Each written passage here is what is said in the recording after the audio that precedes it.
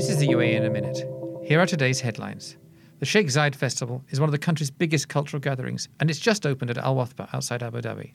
The festival celebrates the arts and traditional pastimes of the Emirates, and it runs until the end of January. There's still nearly 3 years before the start of Expo 2020, but one of the biggest contracts has just been awarded.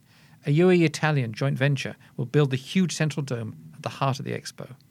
The 67-metre-tall trellis-work structure will weigh 2,300 tonnes and have a volume equal to 290 Olympic swimming pools. And finally, if dropping from 170 metres at 80 kilometres an hour while suspended from a thin wire is your sort of thing, then head to the Dubai Marina to try out the world's longest zipline. 1 kilometre long, this thrill ride begins at the top of the Amwash Towers in Jumeirah Beach Residence and ends on the terrace of Dubai Marina Mall. Almost as scary as the price, 650 dirhams for a ride that lasts less than a minute. For these headlines and more, visit thenational.ae.